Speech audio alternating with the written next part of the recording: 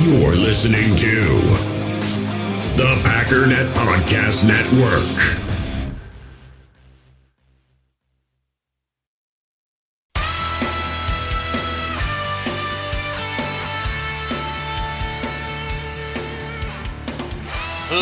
Ladies and gentlemen, welcome once again to the Packernet Podcast. I am your host and resident panelist, as always, Ryan Schlip. Check us out online, packernet.com. Find me on Twitter, pack_daddy.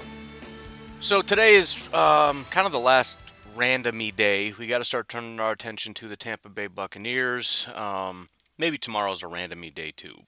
But anyways, just kind of was combing through some of the questions. Found an article that was pretty interesting and a couple accompanying things just to kind of hone in our understanding of the Green Bay Packers. Because that's kind of what we do all day. We're Packer nerds, man. We just sit around and talk about the Packers. And then when we kind of know everything, we just look at it from a different angle. And we just look at it from a bunch of different angles. And we're like, hey, check this out. You see this? That's pretty cool. Hey, did you know that? Yeah, I didn't either. You tell me stuff. I tell you stuff.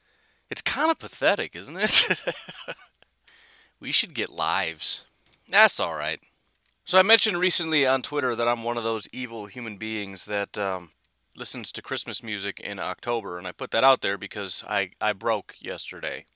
I try to hold out until November because what I don't want to happen is by the time Christmas rolls around, it's like, dude, I'm so sick of Christmas music, which can happen, and I'm playing a dangerous game starting this early, so I'm kind of trying to use it sparingly, but man, I tell you what.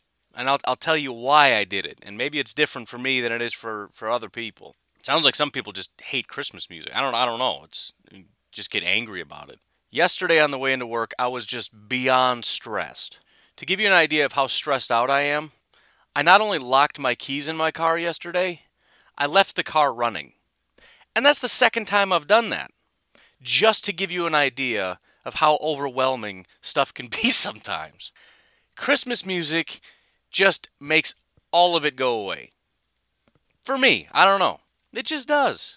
And again, it's a dangerous game because you want to use that for actual Christmas time, right? That's part of what makes Christmas special, but you tune in a little bit and it's like, oh, Christmas.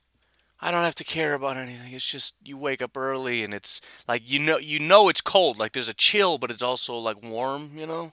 Maybe there's a fireplace, maybe there's not, but there might as well be. Like the Christmas tree is almost like a fireplace. It's just warm and comforting. There's like Christmas sounds, Christmas music, Christmas smells, Christmas presents. I'm actually upset about this whole fake Christmas tree thing, although I use fake Christmas trees because I'm lazy, but that was a big part of Christmas as a kid. Like those things hurt bad. Remember how bad your fingers hurt? Maybe they still do when you like have to decorate the tree for a day, and it's exciting. And like mom busts out the crazy Christmas decorations that actually have like trains that go in like motorized. I don't know. They must have had batteries. I don't know. I don't remember ever replacing them. And by the time you're done, you got stuck with those needles so many times your fingers are like swollen. On top of stepping on the ones on the floor all the time. And the horrible job of, hey, can you go water the Christmas tree? Like, oh no. You gotta like army crawl on pine needles to go try to get your eyeball not stuck with a pine needle. I love Christmas, man. But anyways, part of the reason I bring it up is because I discovered another one that's not bad for a little bit of de-stressing, and that's nostalgia in general. Aaron Rodgers has been talking about how he sticks to 90s music, and I think he's very particular about his 90s music, but I just found a 90s playlist. I hated 90% of the songs on this playlist in the 90s, but now it's like every one of these songs is awesome. It's a stupid song. It's not good, but it just, as much as I hated being a kid, there wasn't a lot to worry about. Listening to Third Eye Blind, Semi-Charmed Life. Again, stupid song. And I wanted to skip it, but it's like, wait a minute. Suddenly I'm in like 5th grade. We just got the internet. Like, just got it. And by we, I mean grandma just got it. We didn't have it for a long time. The only thing I remember about the internet then was chat rooms. And Princess Diana died, and we all found out about it through the internet. It's amazing. I mean, horrible, but like, I remember it like popped up or something. I don't know where it was. It was like on the main AOL page. And we all like ran into the next room like, dude. And then Semi-Charmed Life and playing Sims and going to the roller rink. That was life in 5th grade. Back in like 97 or whatever. I don't know. It's just a tip. I'm just giving you a little bit of a tip. Things are stressful. Everybody's angry. I don't know how old you are, but if you're roughly my age, go listen to Semi-Charmed Life or what else is on this stupid playlist? Other trash songs on here. That's the other cool. There was a big diversity of music in the 90s. Some of it was awesome, like Soundgarden. Some of it was awesome in completely different ways, like the Cranberries, Zombie. That was a sweet song. Alice in Chains. You had Aerosmith. I don't know, man. It was some good stuff. If you're from a different era, find some different music. I don't know. But I'm just saying, if you're freaking out, you got Christmas music and you got nostalgia. Find the music from when you were like 7. Just aim for that rough range. Like when, summer just meant go home, play video games, and then you had to go to the wall phone and call your buddy down the street to see if he wanted to play football out front yard. For like 8 minutes until you guys came inside, ate PB&J, and played video games. Because I'm feeling pretty good. Anyways, glad to have you. Short on news, so I need fillers about Semi-Charmed Lives and whatnot. I'm kidding. I'm not short on time. Or news or anything. Got lots of everything. Abundance. Abundance is what I have. Patreon.com/pack_daddy is where you can support the podcast. You can jump in for as little as $1 a month. And if you're new here, you're probably wondering, what the heck am I supporting? This is a Packers podcast. We're going to get to that in a minute. My timing sucks. Don't worry about it. I'm getting this out of the way so we can dive into everything else. There's other ways you can support. We've talked about it, but that would, feel like that's the least intrusive. It's $1 a month. And as I've said before, if everybody listening just said, fine, I'll do it, $1 a month, boom. Immediately, I switch from begging the listeners mode to begging my wife, can I please quit my job mode? And that's better for everyone except my wife. So it's not win-win-win, it's win-win-lose, but we're headed in the right direction. So as of yesterday, we learned a couple things. Number one, the Buffalo Bills are also not invincible, and that's kind of the big thing. Like, I don't want to leave yesterday's game by saying, haha, the Bills are also trash. They're not trash. We know there's a lot of teams in the NFL that can beat the Packers. It's not about that. The difference between what we're seeing in 2020 and the Packers' ability and what we saw in 2019 and the Packers' ability was there were some teams you look at and say, I just don't think we can beat them. Like, out of 10 times, I don't know if we ever beat the 49ers. And it's not even so much that they're so much better and we're so much worse. The 49ers will lose games and we'll win some really tough games. It's just, we're just not built to beat that team. 2020 is all about, yeah, we could beat them. Like, the Chiefs are not invincible, as we saw. The Ravens are not invincible. In fact, Lamar has not even had a good game in like 3 weeks. He's starting to look human. Pat Mahomes, there's a whole bunch of cracks in his game. I mean, everybody still elevates Lamar and Mahomes because it's like, well, of course, obviously they're elite. Without actually looking at, some people are just now starting to discover the numbers, and they're like, wait a minute, wait a minute. Why is Pat Mahomes not on like any top 10 list? Like, any way you sort the data, I can't squeeze him into probably top 10, but like, I can't make him the number one quarterback no matter how you slice it. I can't make him top 5. How is this possible? People are starting to acknowledge that. Still very good, still very dangerous, but it's not. Again, that's the point, though. The Chiefs are a very good football team. Pat Mahomes is a very good, very dangerous quarterback. But the invincibility is gone. Like, I don't know how anybody can beat Baltimore. I don't know how anybody can beat the Chiefs. I don't know how anybody's going to beat the Saints. I don't know how anybody's going to beat the 49ers. And again, these teams lose occasionally, but they just seem like absolute Goliaths. There's just none of that this year. And I think a lot of teams look at the Packers the same way. Like, we could beat them. Their defense is trash. You just run against them, you'll be fine. Fine, I don't really care what your perspective is. And I'm not even trying to say the Packers should be considered Goliath. I think if you were to pick one, it'd probably be the Packers. But that's a whole separate point from what I'm trying to say. There just isn't that team. You watched the Buffalo Bills last night and just said, I could beat them. I mean, not I, like me, but, speaking through the Packers, we could totally beat them. And again, I've talked about the Bills before. The biggest threat that they have is the deep ball.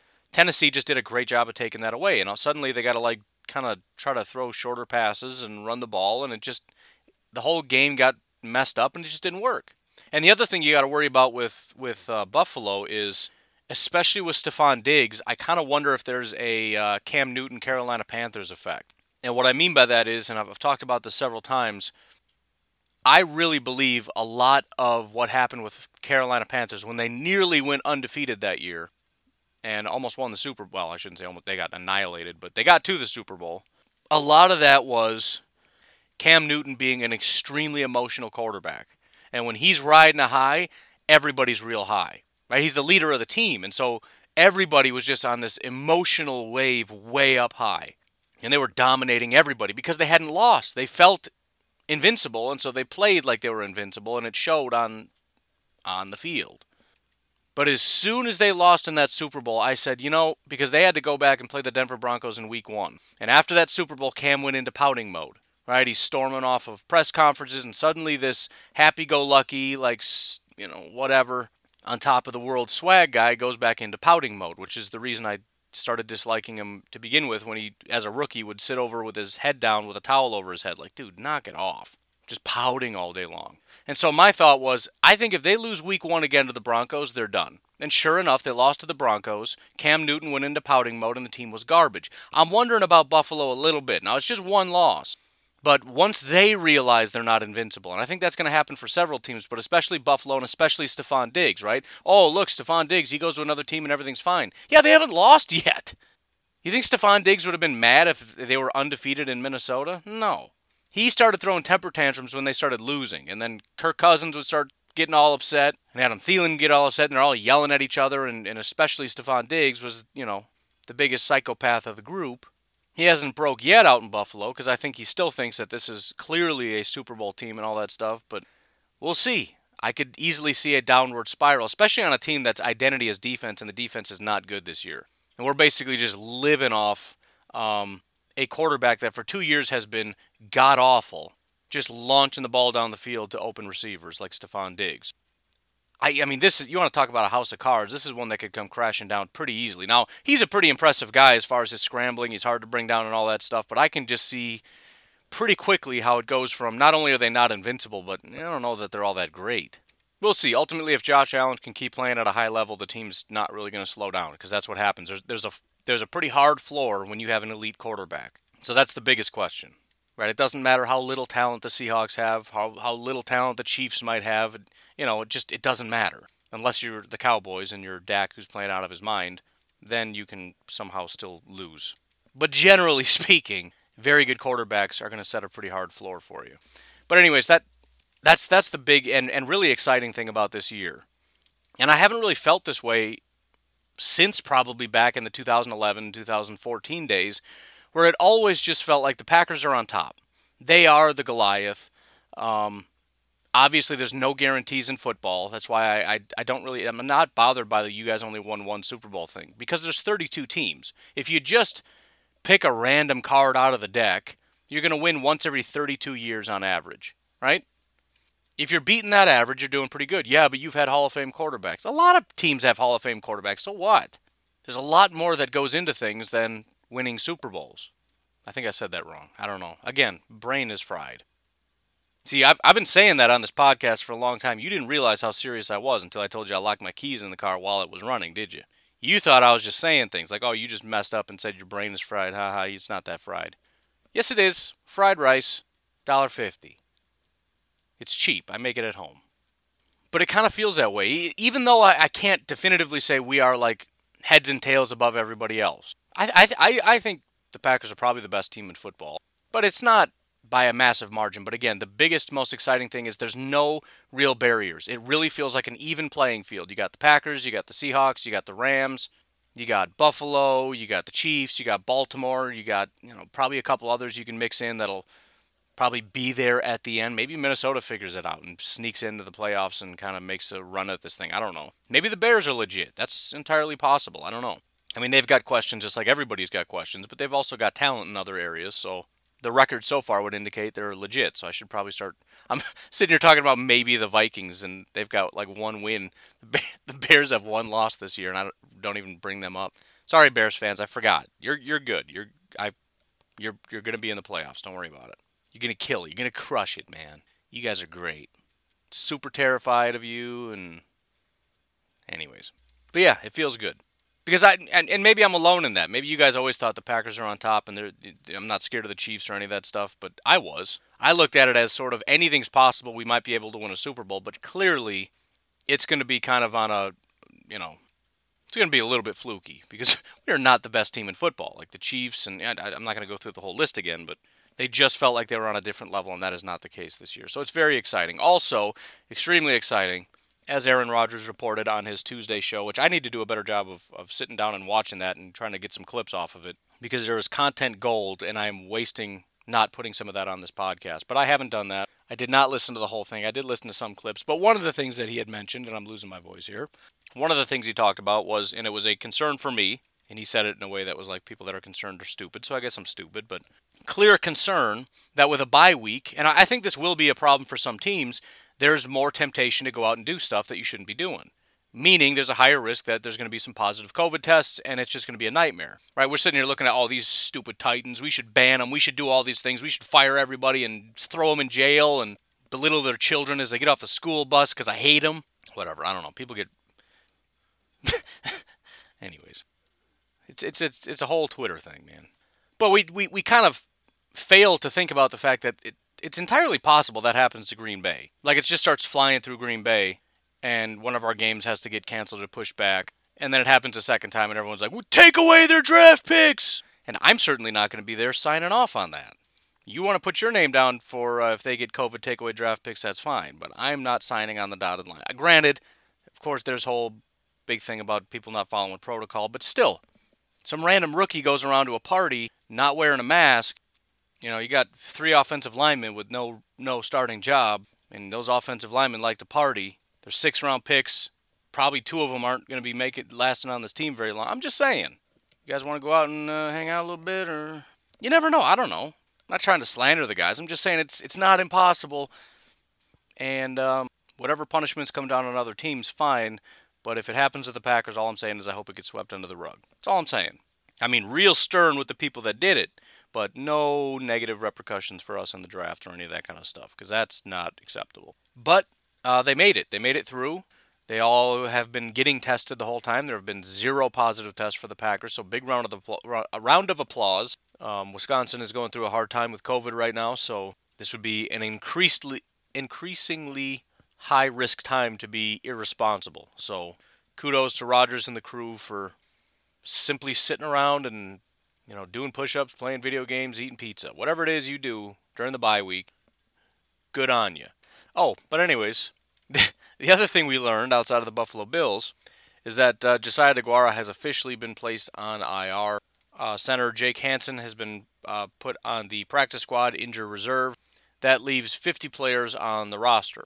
Presumably, Kamal Martin and Equanimeous St. Brown will be added this week. We don't know. They're both still technically on IR, but again, they are practicing, which I didn't really even know you could do that, but cool.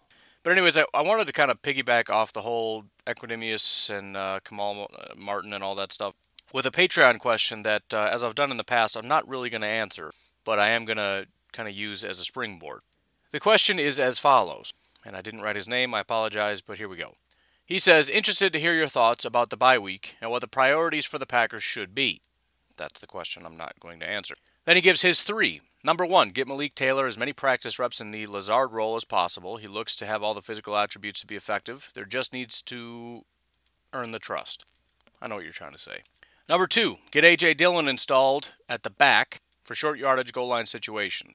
Kind of iffy on that. I get it because he's huge, but Aaron Jones is very good at goal line, and I think we're underestimating A.J. Dillon's ability between the 20s. But in general, more A.J. Dillon, I'm good with it.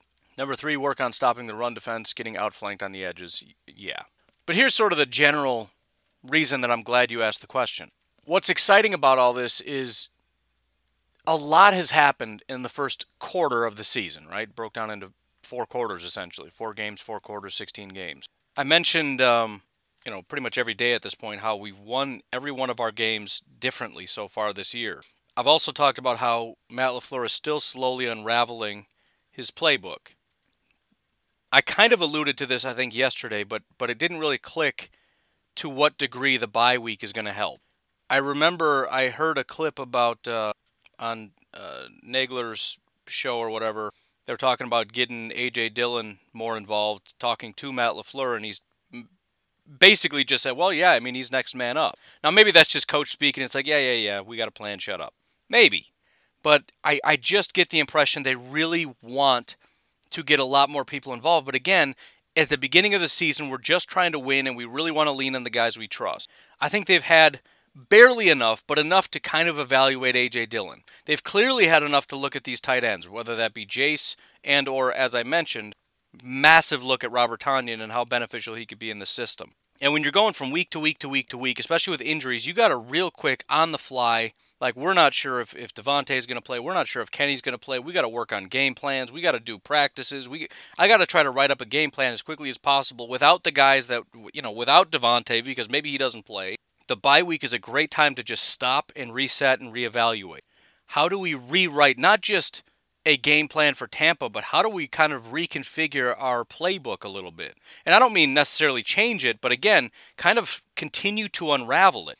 Whereas the playbook before was not very centered on tight ends and was more wide receiver, running back centric, we can now start to look at go to the Matt LaFleur vault and start pulling out some of these tight end plays. As you mentioned, get Malik Taylor more involved. I think that's entirely possible. At least look to the future of what kind of things should we start doing to increase the role of other people that can genuinely be a massive benefit to this team. Because if the Robert Tonyan thing taught us anything, it's that we've got talent that's covered up. We've got talent that's just waiting to burst free. As of right now, A.J. Dillon is one of the highest graded offensive players on this team.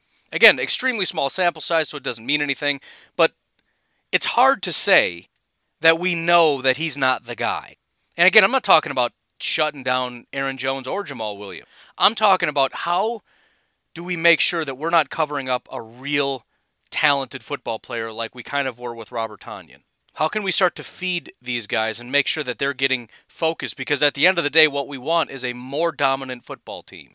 And by adding in a guy like Robert Tonyan to the Davante Adams mix, it just adds another layer. And to have Aaron Jones and Jamal and Tonyan and Davante, unfortunately not Lazard, because that would really be the cherry on top, but to have all that, not only is it cool because it's just a number of people that can attack you, but they're all completely different people in different positions that do different things. And as I've said several times, the difficulty the Packers have had in the past is when you have one weapon that does one thing, like Davante. You've got a runner in Aaron Jones, who as much as he was lauded as a great receiver, he really developed that over time. I don't think he was as elite as he got credit for early on. He caught some decent passes, but, this has been something that he's developed. Even Jamal, who's always somewhat excelled at it, he always kind of looked clunky to me. There's nothing clunky about either of these guys. These guys are making wide receiver type catches and running wide receiver type routes out of the backfield. And so we've got two running backs that can run, well, at least one. Jamal's a very good blocker. Both of them are very good receivers. You got Tonyan, who is a tight end, who can, obviously block and be a receiver. And then you got Davante, who can just destroy everyone. So the old days of just shut Davante down and we shut everything down, so long as Aaron Jones doesn't completely take the game over. But, if we can mitigate him at least a little bit and take Davante away, they're not going to win. And that was generally true. That's not the case anymore. Matt LaFleur and his scheme has made it that you can't just take guys away. This isn't just the old Mike McCarthy, I trust you to get open days. This is, we're going to put you in a position where you physically cannot cover all these guys. We've seen over and over again where you have, for example, a linebacker that has to choose between the guy that's running behind him and the guy that's running in front of him. And he's really the only guy that's going to make a play. And either he picks and Aaron Rodgers goes to the other guy, or he just kind of flounders in the middle and Aaron Rodgers just picks either of the two because they're both pretty much open. It's not it's a matter of some of these plays you're beat before the snap. Because based on the alignment, based on just the numbers, and that's where having an intelligent quarterback and, by the way, receivers and everybody else, because they need to understand the situation as well. If they all see the picture, they're all looking at it together saying, you can't win. Unless you get a pass rusher to fire off the edge and sack Rodgers in about 2 seconds, you cannot win this. You're just outnumbered. It's a simple numbers game, and there's too many of us for you to cover all of us. And so again, the real exciting thing, as you said, regardless of what it is, whether it's let's try to get Malik Taylor up to speed, whether it's how can we get Equanimeous involved, whether it's how can we be more Tonyan-centric, whether it's let's get more A.J. Dillon, what's one more thing we can add on to his plate to try to get him more involved. Whatever it is, the real benefit is we've basically got, most likely, we're about to see the Aaron Rodgers, Matt LaFleur, Packers offense 2.0 coming out of the bye. Now again, there's no guarantee we win the game, but the Tampa Bay Buccaneers are in a real bad spot. This is a red-hot offense, And there was another question I saw from somebody saying, what are the concerns about them coming out flat? It's always a concern, but the Packers don't seem to be operating that way. This is a team that's extremely focused. They came out week one ready to play. And that's part of the benefit of, and granted, they only had 1 year to prepare prior to this. But there's no floundering. There are a certain number of guys, and again, this goes back to why do you just lean on these guys and not those guys? Because it comes down to trust. When you don't have practice or any of that stuff, any teams with new coaches, new players, new quarterbacks, whatever, severe disadvantage. The Packers realize that the way you're going to win early is you get the guys that fully understand what it is we need to go out and do to win, and we need to really press that. And they did. But you look at the focus of the team coming out red hot. They're obviously doing their homework. I mean, the fact that Matt LaFleur could get into basically 2.0 in 2020, brand new offense, and most of the core guys, if not all the core guys, are right on. They're in sync. I'm fading fast here. There was nobody that wasn't in their book. Right? Matt LaFleur basically told them in the offseason, look, this is what we're running in 2020. You better be up to speed. And they had a couple weeks to practice, make sure everybody's up to speed. If you're not up to speed, which is the new guys, A.J. Dillon, blah, blah, blah, then, and to be honest, that may have something to do with why we're seeing Billy Turner and, Lucas Patrick as opposed to Mr. Ricky Wagner. I mean, again, they've had similar snaps, but it may just come down to an understanding of what it is specifically you need to do around here. Billy Turner gets it. Rick Wagner needs to be coached up a little bit. Maybe, I don't know. But again, you go into the bye, guys are focused, they're not going out doing dumb stuff, they're keeping their eye on the ball. This very clearly seems to be, and I know it seems like a throwaway because, of course, everybody's focused on a Super Bowl, but, even in 2019, you can't tell me they weren't taking their eye off the ball. There were accusations from within the organization that guys are going out doing things they shouldn't be doing. Every time they went to California, mysteriously, guys didn't show up. And again, you heard Aaron Rodgers say things like, guys are not doing what they need to do when they get out here. In other words, they're going out and partying. And they even changed their schedule so that they left a day later, which goes against what you want to do to make sure you're prepared. But Matt LaFleur was protecting the team from themselves because they were making bad decisions. So you can't really give me that, well, every team's focused on winning a Super Bowl. No, not really. Everybody wants to win a Super Bowl, but that's a different question. Of course everybody wants to win a Super Bowl. I want to win a Super Bowl. I think it'd be cool. It'd be fun. It has nothing to do with putting in the work. Being singularly focused. As opposed to, I could probably go out and do all this and get away with it and we can still win a Super Bowl. Of course I still want to win, but I also want all these other things. Singular focus means that's the only thing I care about. That's the only thing I do is prepare and make sure that I'm going to win. And I'm sure there are some people that are, not exactly singularly focused, but they're focused enough that it hasn't been a problem, and it shows on the field. Maybe not quite as much on defense, but I don't expect them to come out flat. It's possible, but I really think that things are working, and I expect them to work even better. I think Matt LaFleur has the ability and the opportunity to kind of retool his playbook a little bit, to refine it and make it better, based on what he saw the first 4 games. So that's fantastic stuff. Why don't we take a break and launch into a few other things. So I've got a bunch of Iron Jock hoodies to send out. We do have a winner for the picture submissions and all that, so I'll reach out to that person today. And as I mentioned, we had 2 winners yesterday, so I got to get those shipped out. And I just did inventory of how many I have. There's still a bunch here. And I'm, again, extremely excited to get these sent out to everyone. But for those that are tired of waiting, might I suggest you just go poke around at ironjock.com. That's ironjoc.com. They are a Wisconsin-based company out of Oconomowoc, I believe. They just recently launched. I know they're doing some business with Ron Dane. It's a real exciting company. But again, outside of supporting, for those of you in Wisconsin, a local company, which is always fun to do, especially a newer, younger, you guys know about supporting people's dreams and whatnot, right? On top of all that, this really is high-quality stuff. I mean, just trying to break into the industry, starting just a general clothing company, it's not really going to fly. There's so many companies. You got to do something else.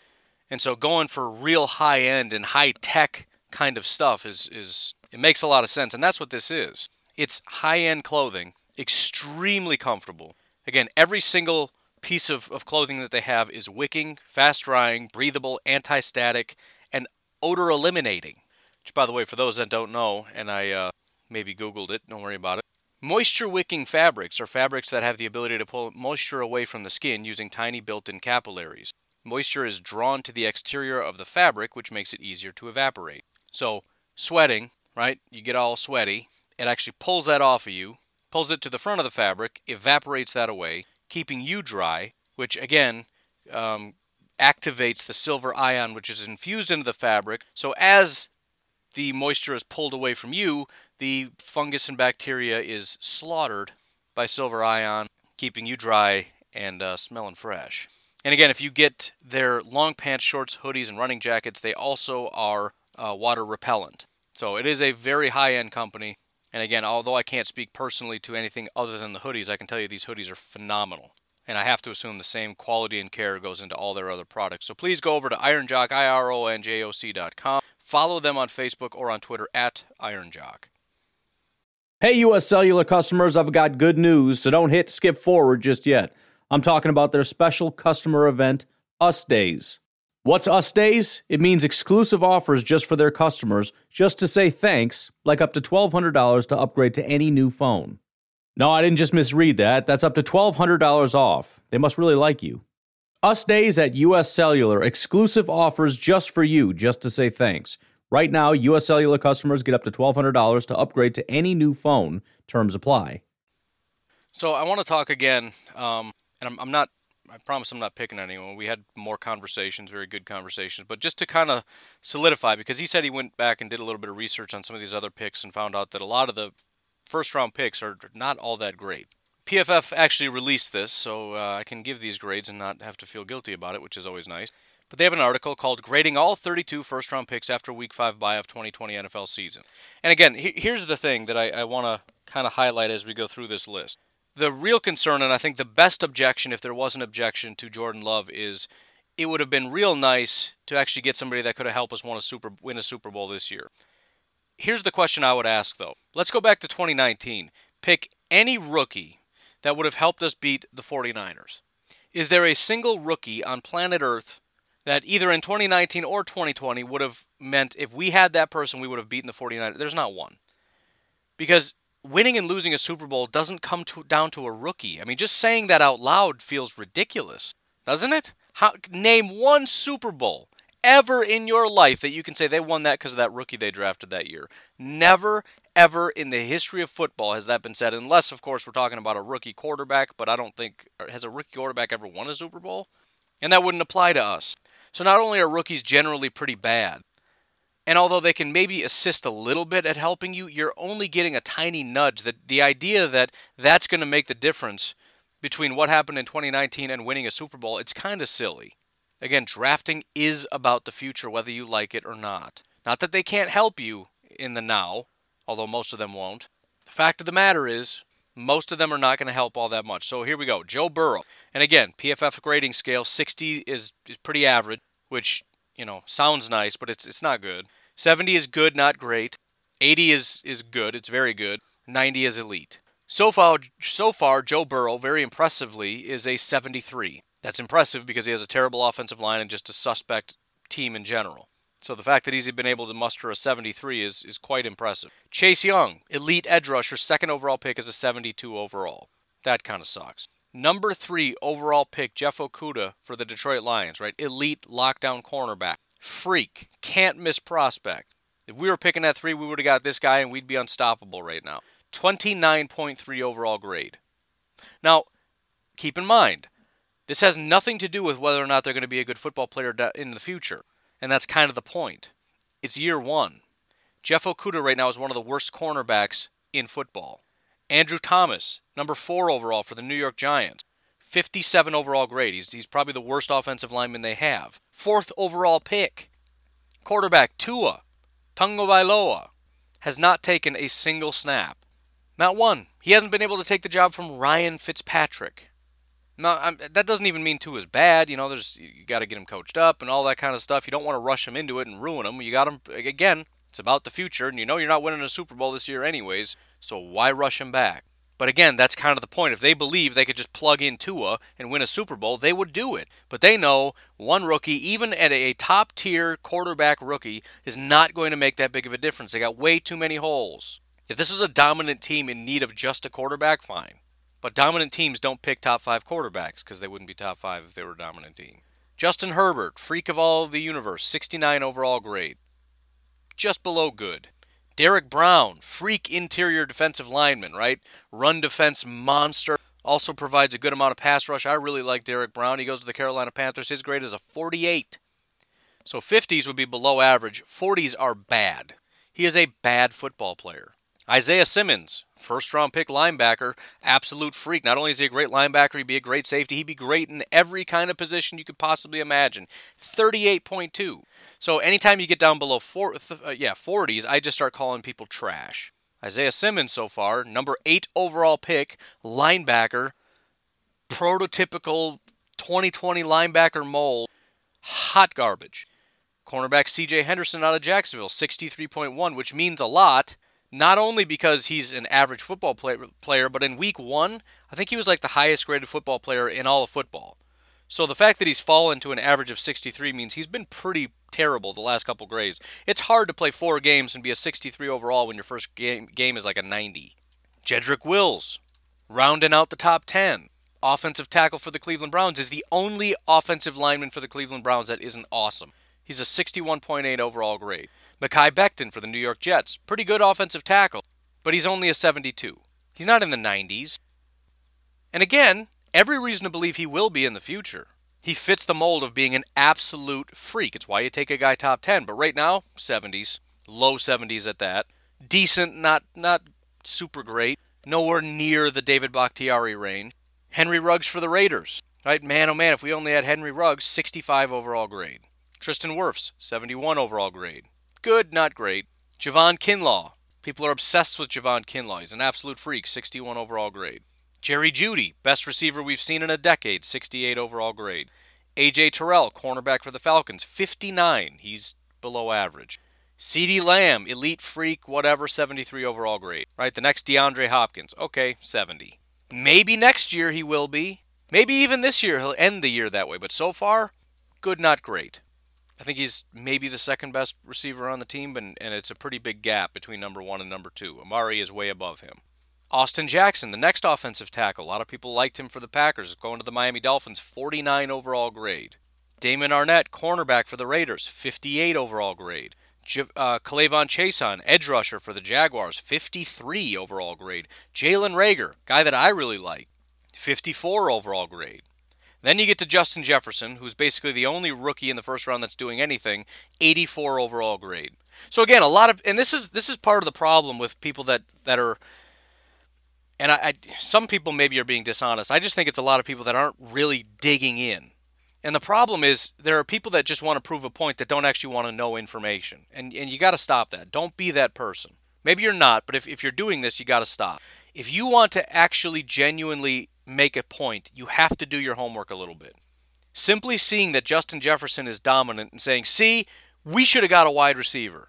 The problem with that entire argument, outside of the fact that Jefferson was gone before we were up or whatever, but it's just assuming that because Justin Jefferson is good, it proves that first-round rookies are good, and if we would have drafted a wide receiver, we could have had somebody like Jefferson. No.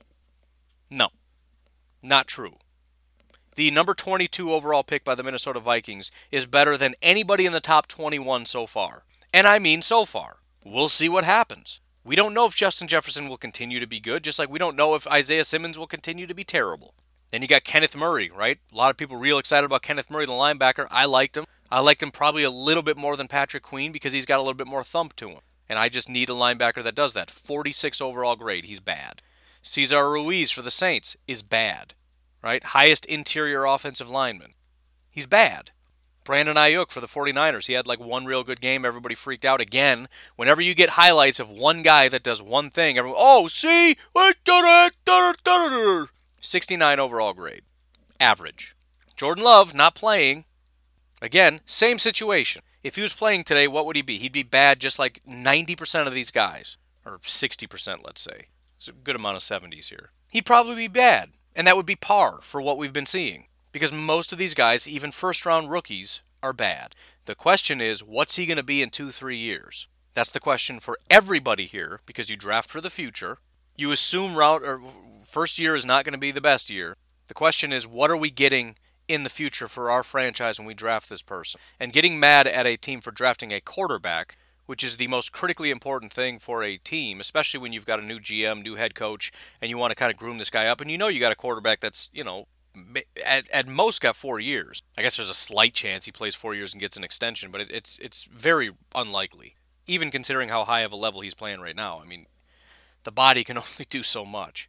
It's a waiting game, not just for the Packers, but for everybody. That's a larger point that gets lost. People keep making the point, well, it's about the future for the Packers. No, it's about the future for everybody. It's about the future for Seattle, too, who picked Jordan Brooks, who I wouldn't have taken with a third-round pick. But again, that's their favorite thing to do, is take somebody that's not a good value in the first round, 41 overall grade. He, by the way, is better than Patrick Queen, 39 overall grade. Patrick Queen is in the garbage category with the other first-round linebackers. All the first-round linebackers, as I've said, not good. Maybe some of them will become good. Obviously, there's talent. And again, with Patrick Queen or any of these other linebackers, what a lot of people like to do, they highlight the positive. They show you that on Twitter, and then everybody freaks out and says, see, we should have got Patrick Queen. Not realizing that Patrick Queen has given up more yards through the air than almost any linebacker in all of football. He's getting carved up. He's specifically being targeted through the air. Which, by the way, there's a couple different quotes from our upcoming opponents. One of them is Jason Pierre-Paul, who tried to pretend he doesn't know who David Bakhtiari is because he's, whatever. He's going to get just absolutely annihilated for being a punk. But the other is Mr. Devin White, who is another failed first-round linebacker that nobody acknowledges is a failed first-round linebacker. Same with Roquan. They want to say that he's elite, not realizing he's really not. He is also right there with Patrick Queen. He and Devin White and Patrick Queen are, I think, both in the top 5 of giving up the most yardage of anybody. He has decided that he wanted to ask his coach if he can get a larger role. Now, he's a pretty good pass rusher, but that's about it. If he wants an expanded role, as I said on Twitter, Aaron Rodgers 100% will sign off on that because he's one of the worst coverage linebackers in football. Aaron Rodgers will specifically target that guy all day long. Happily. And I know a lot of people right now are just cringing, like, you're out of your mind, that's not true. It is true. You don't believe it because you remember in the draft what you heard about them. You remember hearing how freakishly athletic they were. They're first-round picks for a reason. Not only are they really good against the run, but they're so fast, that sideline to sideline, that coverage, ooh-wee. There's no way. Pack Daddy's out of his mind. Everybody in the media is telling me that they're elite, they're freaks. Okay, most yardage given up by linebackers in order. 304 yards given up by Kaiser White for the Chargers. Then Bobby Okereke, Indy. Then Corey Littleton, the guy that we all needed desperately, right? He's really good in coverage and all that stuff. Corey Littleton. He's given up 271 yards. He's been terrible. 32 overall grade, 36 coverage grade, 34 run defense grade, 36 tackling grade. Basically horrific across the board.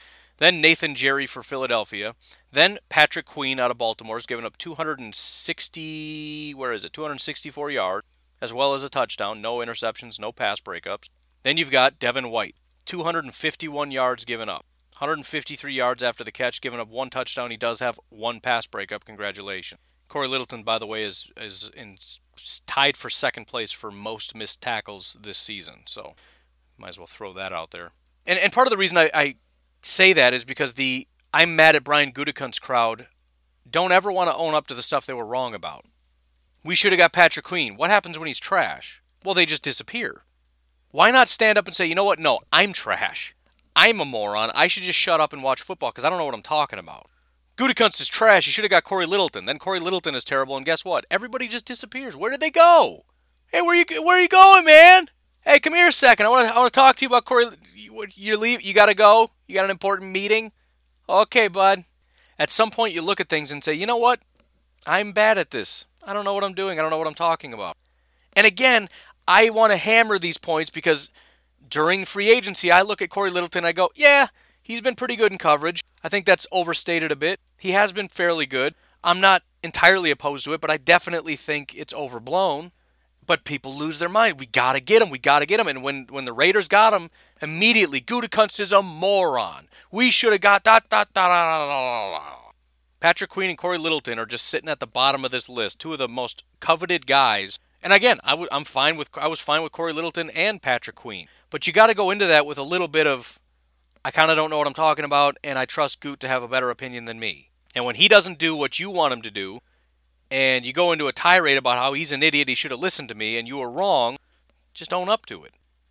I wanted Patrick Queen. Now, granted, I was terrified because, as I've said before, first-round linebackers are always trash. But at that point in the draft, looking at the board, it was like, I would be okay with that pick. And again, he might be a great linebacker. But so far, he's horrible. So the bottom line is we just got to get into this frame of mind of the draft is about building for the future. Everybody hates the Packers draft because Jordan Love is about the future, A.J. Dillon is about the future, Josiah DeGuara is about the future, all three offensive linemen are about the future. Kamal Martin might be the only guy that could possibly step up this year, but I don't even know if he is. I don't know that you look at a fifth-round linebacker and say, especially with COVID and all this other stuff, yep, I expect you to be the guy. But the point is, it's not just the Packers draft was about the future. The Cardinals draft was about the future. The Bears draft was about the future. Everybody's draft was about the future. Any impact in 2020 is a bonus. And I could, if I had time and I was planning on it, I could further elaborate on this by looking at other elite players and how they, Aaron Rodgers. No, he had a good first year. I'm not talking about first year. I'm talking about rookie year. Do you know what his grade was in his rookie year? Because that's what we're talking about with Jordan Love, right? We're not talking about what happens after he sits for a while because we're mad about him sitting. We're talking about he's not good now. He looked bad in camp this year. His first grade before he was a starter was in 2006. He took 36 snaps, 21 passing attempts. His overall grade was a 30.3. Now listen, some guys do start off real hot, right? Some quarterbacks start off good from day one. Some running backs, wide receivers, etc., but not everybody. First time he took the field, he was horrible. 6 of 15 for 46 yards. 3.1 yards per attempt. 6 of 15. 40% completion percentage. 46 total yards. 3.1 yards per attempt. That is terrible. That was Aaron Rodgers' first showing for the Green Bay Packers. That was our first look at this guy. And we sit back and we mock everybody that the only place Aaron Rodgers is going to take you to the Toilet Bowl. Right? That guy. You're never going to live that down. But this is what he was looking at. And by the way, you're being that guy. When you start talking about, well, where's A.J. Dillon? Where's Rashawn? Where's Jordan Love? Where's these guys? Why aren't they better? Why aren't they elite? Why da-da-da-da-da-da-da? Don't be that guy. Wait and see. The general consensus from the NFL community is it takes 3 years to properly evaluate a draft pick. You cannot evaluate A.J. Dillon in year one. In, 3 games of year one. Or Jordan Love, or Kamal Martin, or Josiah DeGuara. We can't evaluate Darnell Savage. We can't evaluate Rashawn. We don't know what we have in a large portion of this team. Just wait. And the point is, this is one of those things that builds up when you draft well. Over time, it all starts to pay off because guys start hitting. You have some guys, maybe one out of a draft class hits, right? And that's lucky. And it's like, well, you can't build a team on that. Yeah, but there's year 2 guys that are hitting. And then there's some year 3 guys that are also starting to hit in year 3. So it becomes a snowball effect where you just get more and more and more talent, not just from this draft class or free agents, but you've also got guys that are starting to figure it out. And the guys that don't leave. But it's a build-up process over years of drafting well. And it's the same effect when you start drafting poorly. It's a slow bleed. Right? You can have a top-tier team, and that first year you have a terrible draft. You don't feel it at all. Because you've got a stacked team that doesn't need any help. The point is, after 2, 3, 4 years, some of these guys start going bye-bye. The contracts start going out, guys retire, whatever, get traded, and it's a matter of, okay, now we need somebody to step up. Who's ready? Any rookies want to step up? No, we're trash. Okay, how about you second-year guys? You taking a leap? Anybody? No, it doesn't look like it's happening. All right, year 3, we got to have somebody in year 3. Oh, this guy's decent, but that's about it. Oh my, we're in trouble. It's a build-up. It's a snowball effect over years and years and years. This is Brian Gutekunst's second year. He hasn't even begun to start the snowball.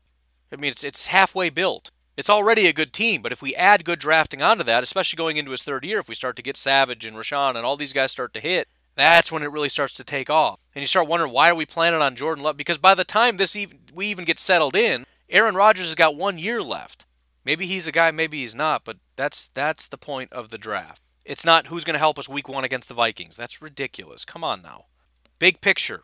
Your job as a GM to be big picture. And I understand our job as fans is to be small picture, right? Immediate, what's right in front of me. My only concern is Tampa Bay. Maybe a little bit about the Super Bowl.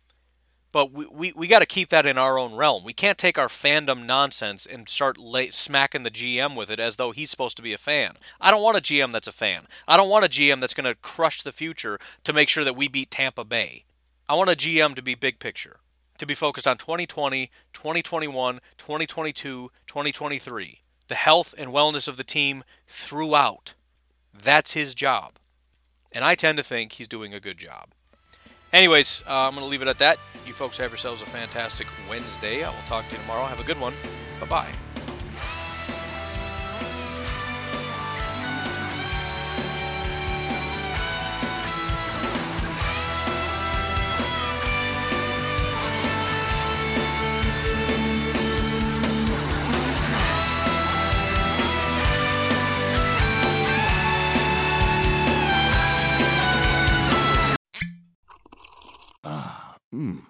The first taste of rare bourbon you finally got your hands on. That's nice. At Caskers.com, we make this experience easy. Caskers is a one-stop spirit curator with an impressive selection of exclusive, sought-after, rare, and household names in the realm of premium spirits and champagne. Discover the top flavors of the year now by going to Caskers.com and using code WELCOME10 for $10 off your first purchase. Get $10 off your first purchase with code WELCOME10 at Caskers.com.